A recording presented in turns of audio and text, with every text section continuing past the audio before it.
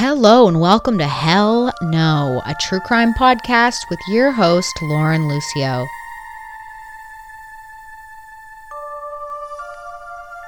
You guys, I've had an idea and I'm cooking it up and I'm gonna serve it. Not yet, but eventually. Here's my idea. I'm starting a Patreon account for my podcast. I haven't worked out the logistics yet. It's not up and running. I don't have anything planned yet for this. Well, okay, that's a lie. I do have some things planned for it, but it's not up yet. So I will be starting one. I will be starting a Patreon, and on it I will be putting episodes that won't be available anywhere else. It's gonna be awesome. And the Patreon will be if you are interested, or you just need some more stuff to listen to, it will be available there. And it will be like, those podcasts will be more like morbid and spooky topics, such as unethical scientific studies. So I'm going to go through a lot of unethical scientific studies that have happened. I'm going to talk about haunted houses and haunted prisons around the world. I'm going to do episodes on Satanism and the Salem witch trials, forensic profiling, psychology of psychopaths, and more.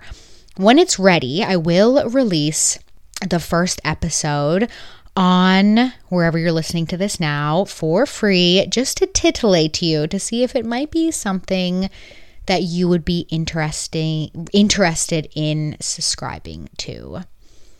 Okay, so this week I'm going to be talking about the Brentwood 5 massacre. I mentioned it on my podcast before, but if you didn't hear, it's the tragic case of a mass killing that happened in Alberta of 5 college students that were brutally murdered during a house party.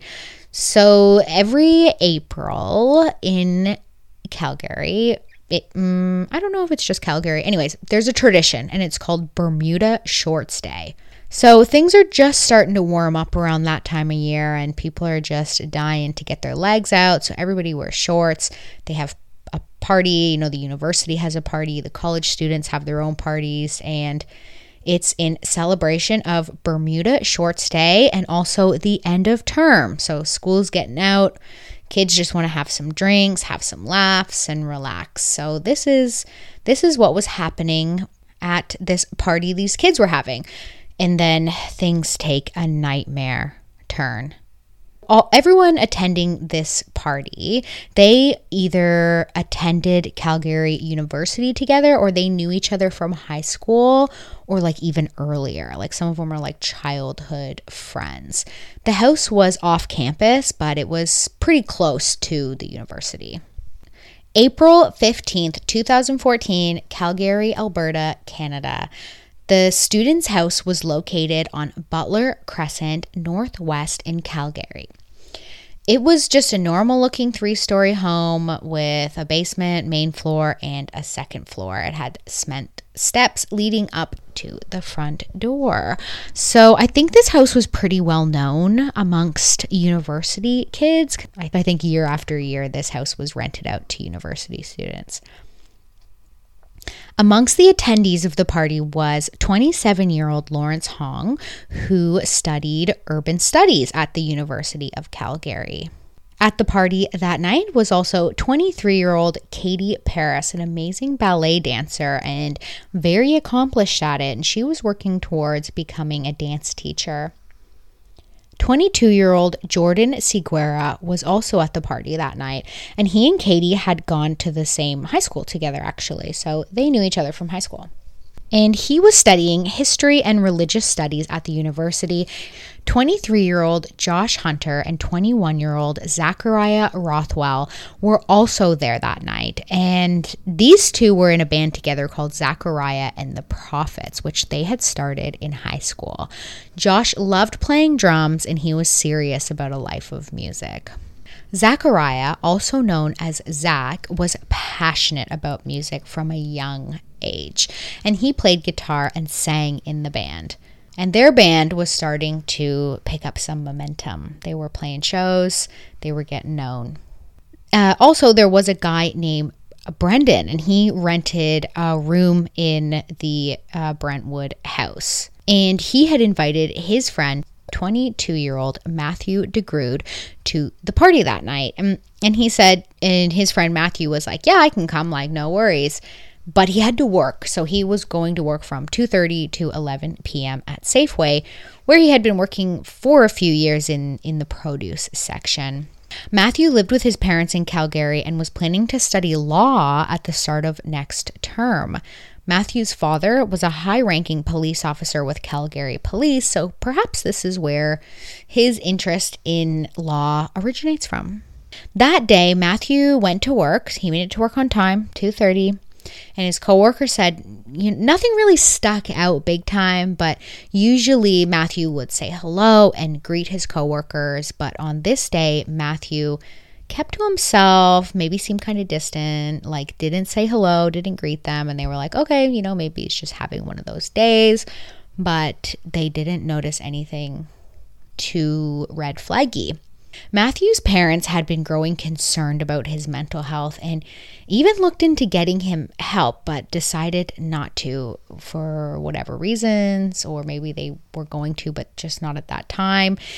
Either way, they hadn't yet. A few years earlier, though, they had put Matthew into a treatment center, but for his use of drugs. In high school, he was using ecstasy and cocaine quite a bit. But after he got out of the treatment center, he was off of it and he was back into his studies and he was doing good. The day of the party, Matthew posted on his Facebook status, like he made his status on Facebook, "Dread and fugitive mind, the world needs a hero." Which that isn't that strange. Apparently it's heavy metal songs, I'm not sure.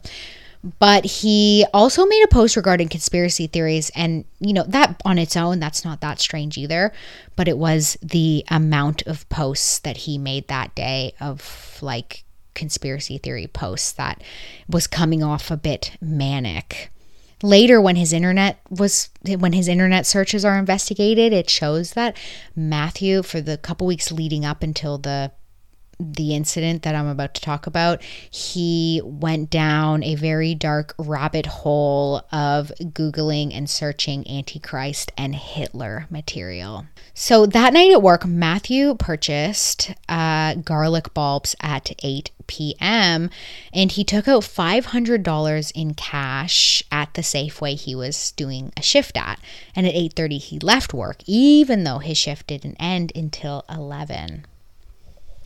Around 9:30, his manager noticed he was gone. His manager's like, "Where? Has anyone seen Matthew?" And everyone's like, "Well, I saw him buying some garlic."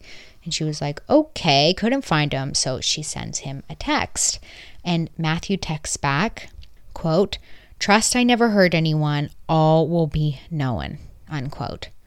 So that's a very cryptic, scary message to receive. Although he had a car, so Matthew drove to work that day, his car was still there. So they were like, well, his car is still here, but he's texting me, trust I never hurt anyone, all will be known, like, where is he? But he purposefully left his car at work and he went and took public transport to go to a gas station near the house party, and he got Brendan, his friend who invited him to the party, to meet him at the gas station because Matthew said he couldn't remember how to get to the house or like where the house was. And that was a bit strange to Brendan because Matthew had been to the house before. But he's like, "Okay, I will meet you." So Brendan meets him and Matthew is like, "Here." And Brendan's like, "What is this?" And he's like, "It's a clove of garlic, and you're going to need this later." Matthew stated that vampires are real, and he expressed he was worried about them. So Brendan put the garlic in his pocket. He was like, "Sure, okay, man, no worries. Like, I'm a good friend, and I'm going to take your garlic, and I'm going to put it in my pocket." And that's what he did. But then Matthew handed Brendan a knife in a sheath. And I've read different things about what this knife looked like, and Brendan was like, okay. And later when they get home, Brennan puts it in his room and he's like, maybe it's his work knife because he's just come from work. So I'll just put it in my room for safekeepings and I'll give it back to him later. So from the gas station to the house, it was just over a 5-minute walk. And the entire time, Matthew talked about conspiracy theories, and he was seeming very uneasy and agitated and just not relaxed at all and very concerned and worried. That night, Matthew was sending some very strange texts to his mom and dad as well, talking about religious stuff such as the Book of Revelations, Illuminati, and one read that Mary doesn't have to die this time. Operation Mind Crime to American Soldier. So that's very cryptic. So I Googled Operation Mind Crime because that sounded like it was from something, or maybe it was a experiment that he had read about, or maybe it was a conspiracy theory or something. I'm not sure. So I just Googled Operation Mind Crime just out of curiosity. And the first thing that came up was that it's an album by a heavy metal band. And when I looked further into what this album was about, I read that it's about a drug addict who becomes disillusioned with the corrupt society of his time and reluctantly becomes involved with a revolutionary group as an assassin of political leaders, unquote. P.S. I quoted that from Wikipedia. I then found a music video by the band for a song called Operation Mind Crime. And knowing this case fully at the time of watching this video and then seeing how it's like linked to this case and you know, maybe Matthew had watched this video, it made it really uneasy for, you know, it just gave me a really uneasy feeling watching it. And it was just a typical 80s hair metal video, but yeah, it freaked me out. So I shut it off. I didn't watch the rest.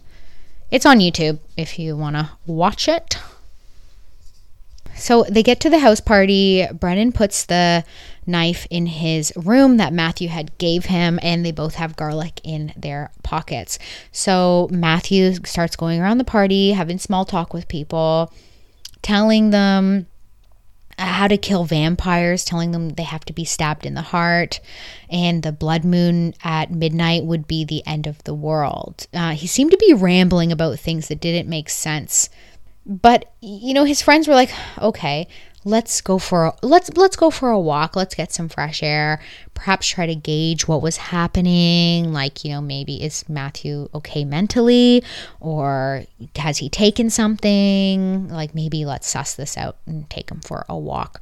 So on this walk, Matthew was like, hold on a second, I have to do something, and just like ate a clove of garlic. And he was saying that it was to keep the vampires away. He was very concerned about vampires, and he just kept talking about the end of the world.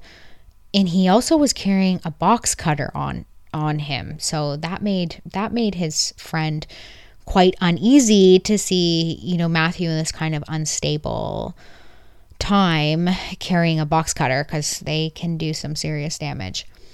So Matthew was convinced the world was ending at midnight, and his friend, he inquired if he was okay mentally. Like, he was like, are you feeling okay, like mentally? Like, it's okay, the world is hard. I'm not sure exactly what he said, but he was trying to, like, you know, be like, you know, it's okay. Like, if you're not okay, it's okay to not be okay. And this made Matthew very agitated. I'd imagine Matthew felt like dismissed or, you know, not heard, because in his mind, these vampires and this blood moon and the end of the world was very real to him. This was a very real situation. So they go back to the party, and it gets worse. When they get back to the party, Matthew puts on blue surgical gloves, and he leaves them on for the entire party. He was even seen washing his hands with the gloves on and then drying them. And then when he would be talking to people and they would glance down and see that he's wearing gloves, he would put them in his pocket so people couldn't see his gloves. So his friends are like, okay, let's have a little talk in private with Matthew. So they're like, let's have a little chat over here, you know, just us. And Matthew just keeps rambling about midnight, the blood moon, and purification. He also told Brennan that, so in between all of this blood moon, vampire, purification, the world's ending, he was also having like coherent sentences and conversations as well, because he told Brennan that his parents wanted to get him mental health help and get him on medication. So, that's a sentence that makes sense. And actually was true. So during all of this, Matthew was texting his mother, and Matthew's mother was texting him, and she was receiving conflicting messages such as, "I'm okay, no one is going to die. Trust me, it's reincarnation, and you can't come here, you will die." So you see what I mean by conflicting? He's saying nobody's going to die, but then don't come here or you will die. So at this point, his father is like, okay, I'm going to go out looking for him because something isn't right. And his mother's like, I'm going to call police. So they tried to get ahead of this situation.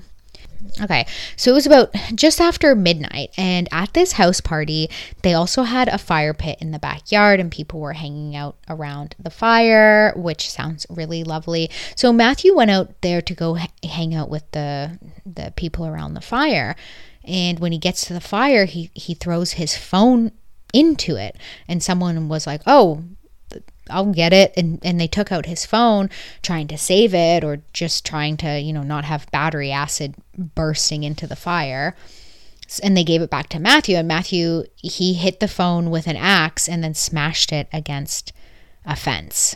So now his phone is obliterated. His parents can't contact him at all now.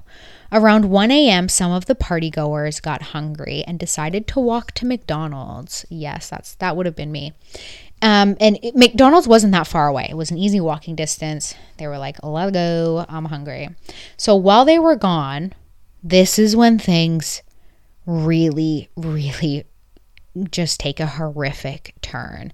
And something triggered Matthew. Matthew was standing in the kitchen talking to Zachariah, and he was telling him that the world was ending, and they were having these talks about the world ending, when Matthew thought that Zachariah was turning into a werewolf and was threatening him, and that Zach was moving closer to the knives in the kitchen. In Matthew's mind, he was thinking, this is a werewolf and he is trying to kill me with these knives, so I have to kill him first. The events that I'm about to tell you take probably longer to describe than how long it actually happened for this horrific attack to take place, because all in all, this attack took a minute. It was like seconds per person.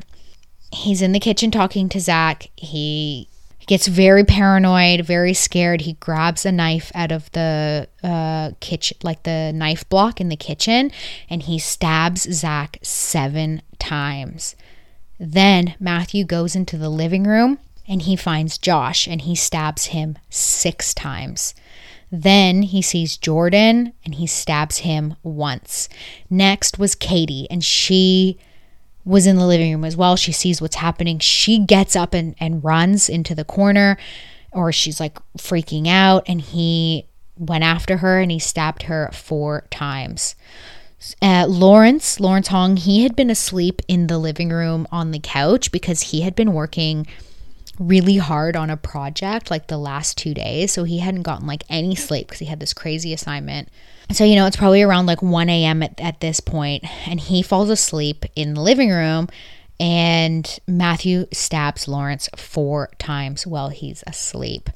But he stabbed Josh once, and Josh, this didn't kill him, and he managed to escape. He ran outside, but Matthew ran after him, and Matthew was chasing Josh down the road. And at this point, the people had went to McDonald's, were now on the road walking back.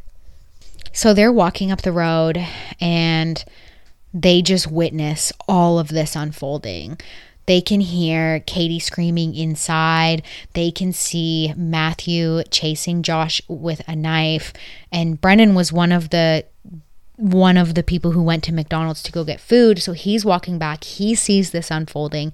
He chases after Matthew and manages to get the knife from Matthew, because, Matthew was still seeing Brennan as like an ally at this point. So he didn't have to struggle too much to get the knife from him.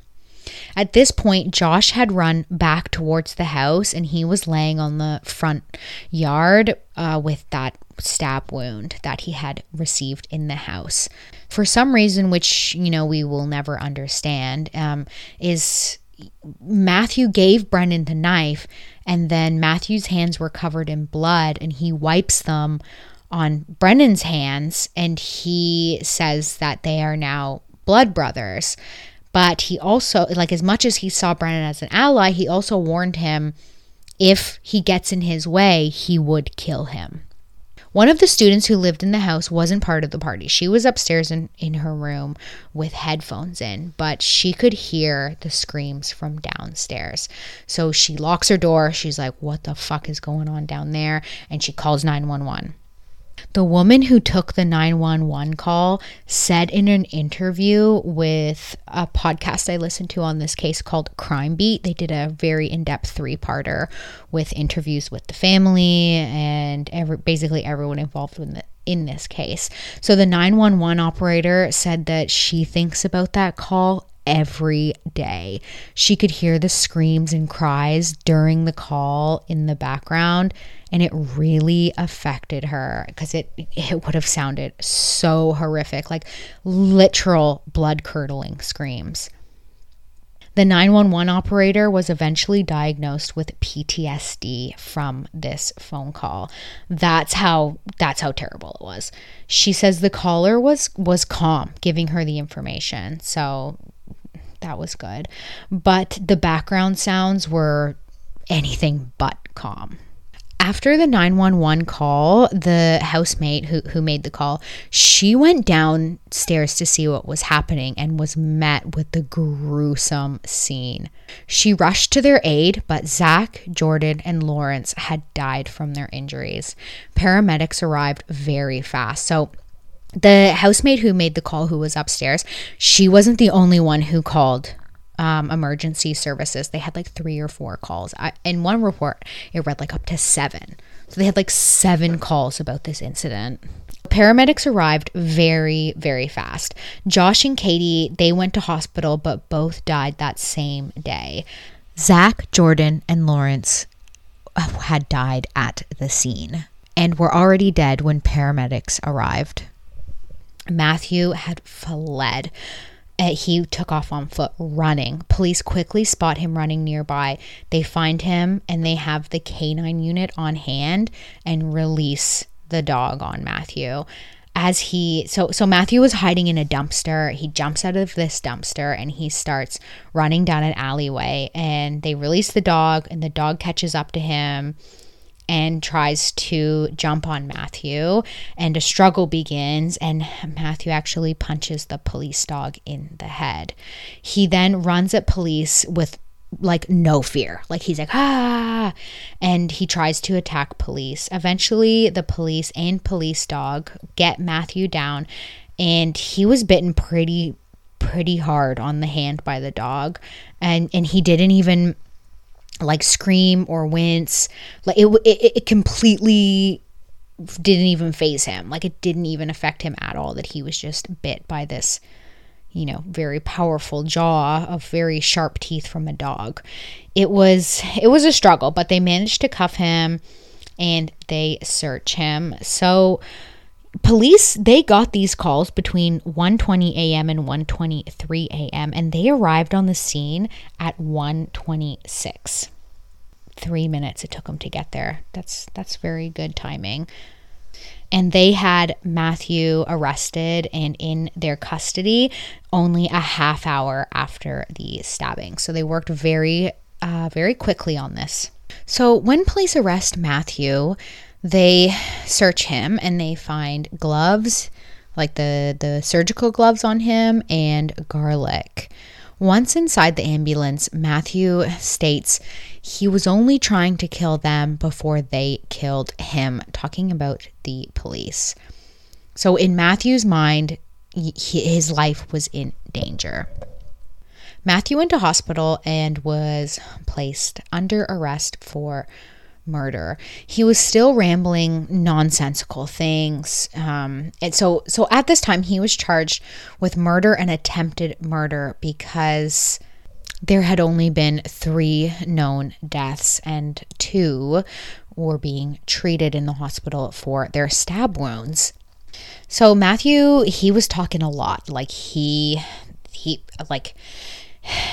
was talking a lot. Matthew claimed he was being controlled by the Son of God, and the people he killed were Medusas, and that Zach was looking like a werewolf and he had to kill him first. And this went on for a long time, like hours and hours and hours. Matthew recounts what happened after being told it was now 5 murders, because the 2 eventually died later in hospital. He was being charged with, so now he's being charged with 5 murders. He said he had to kill them. They were vampires and werewolves.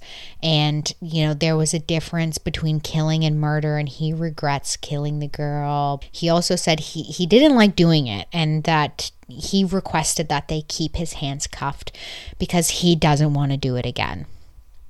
By this time, it was all over the news, and parents were, it was the morning time now. So this was all over morning news, and parents were watching it, and they were wondering and really scared if it was their kids, because so many people had young adults, sons and daughters out partying, or teenagers out partying for Bermuda short stay. So police were getting a ton of phone calls from parents being like, who was it, like, and looking for their kids. So police go and talk to the 5 families like immediately to deliver, the worst news a parent can get. So in 2016, the trial begins, and to no surprise, a huge part of the trial was based around Matthew's mental health and whether or not he knew what he was doing. The psychiatric evaluations concluded that Matthew was psychotic when he did the stabbings, and that weeks prior to the incident, Matthew thought that he was the Son of God. Also, that he thought the victims were Illuminati and the devil told him to do it. Matthew was diagnosed with schizophrenia. And experts are totally convinced and they're totally convinced it was real, and they don't believe that he was faking it. Experts also said that Matthew, he was not criminally responsible for his actions that night because of the schizophrenia. May 25th, 2016, Matthew was sent to a psychiatric facility to be treated for schizophrenia. While at the facility, Matthew's condition improved with the aid of medication, which he wanted to take. He was willing to take that medication because he really wanted to stop the voices in his head, and he didn't want to hurt anybody else. But being put in one of these psychiatric facilities, it's not a long-term plan. So the courts in Canada, the whole point of them doing this is to rehabilitate somebody so they can be released back into society. Every year there is a review board hearing, and every year the victims' families attend this hearing, and they have to relive the heartbreaking tragedy of the death of their children, which would just be so terrible. And every year the families have to give a victim impact statement. And it's just really messed up to put families through this every year. And I listened to an interview with the families, and they were like, it's so hard, and we have to write these statements, and then we have to go do this, and then it takes months to recover, and then before you know it, boom, the year is up, and you have to write another victim impact statement. You have to go again, and you have to do the whole ordeal again. So it's just hell for the families that lost their children. By 2017, just 1 year after the sentencing, Matthew was allowed to go outside of the facility with supervision. Then 2018, he was moved to a different facility in Edmonton, Alberta, where he was given unsupervised access to the facility's grounds and supervised visits to the city, and also granted 24-hour leave if he was going to stay with his family. So his freedoms are getting more and more. Then 2019, Matthew was granted unsupervised visits into the city and also a week outside the province while being accompanied by an adult. And he can also leave the facility overnight. It's totally possible the victims' families could see him shopping or walking around on the street, which is just, I can't, these poor families. In their review, experts explained that schizophrenia can only be managed and not cured. So as long as Matthew takes his medication, he shouldn't relapse. But if he stops taking his medication, or if he gets really, really stressed out, or, is in the process of switching medications, the relapse will be very bad. And the families are very concerned about this.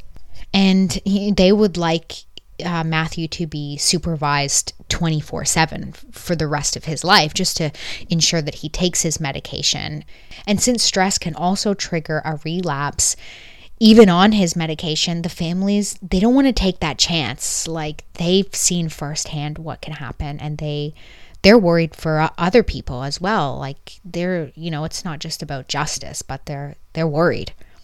In an article I found published in 2021 by Calgary News, it stated that, so 2021, Matthew was 30 years old now. So it stated that 30-year-old Matthew had been cleared to transition into a group home, which, from what I gathered, it is supervised 24 hours. So that's good. They can ensure that he's taking his medication. The board will not allow a complete discharge, as he is, quote, a significant threat to the safety of the public, unquote. September 8th, 2021, Matthew told the review board that the weight of the tragedy bears heavily on his shoulders and has not lightened over time. He also said he's truly sorry and he carries the shame 24/7 and will forever, and that he is committed to managing his illness. Oh gosh, this case is so sad because he was in a mental break at the time he did that. Had he not suffered from schizophrenia, this never would have happened. It wasn't who he was. He didn't want to cause people harm. So this case is just so incredibly sad for so many reasons. In an article I found published September 12th, 2014 by the CBC, it states that home that this tragedy happened in, it was sold for $425,000. That means it sold only 5 months after the massacre. The article only mentions the last name of the buyer and his age, which is 23-year-old Osborne, and that he plans to live in it alone, and he bought it for redemption purposes, and I believe his faith was a factor in this purchase. In 2020, a memorial garden was set up to honor the Brentwood Five in South Glenmore Park, called the Quintera Legacy Garden. In this garden, you can find ornamental trees, a stage for performances to be held, giant sculptures of musical instruments, and 5 benches with plaques on them, remembering the young lives lost. So each plaque will have a name of, each of the Brentwood Five on it. And the parents did this because their children were so creative and they loved dancing and singing and music. So they just thought that this was a really nice way to honor them, like a very creative, nice nice park garden area. So that concludes this week's case on the Brentwood 5 massacre. It's absolutely devastating for every parent involved, including Matthew's. It's, usually I don't really feel for the perpetrator, but in this case, it's just such a different case. So, I'm not even gonna give a hell no in this one, to be honest with you. Nobody gets a hell no. That concludes this week's case. If you're listening to me on Spotify, please give me a 5-star rating. I would really appreciate that. And you can also follow me on Spotify. So you just go to Hell No True Crime Podcast. Give me a 5-star rating, please. And there's a follow button. Just hit that. So anytime I have a new episode come out, it'll pop up pretty quickly on your Spotify. And also, please check out the Hell No, a True Crime Podcast Facebook and Instagram page. I am on there and I post photos pertaining to the cases I cover on there. Thanks for listening and see you next week. Bye, bye, bye, bye, bye, bye, bye, bye.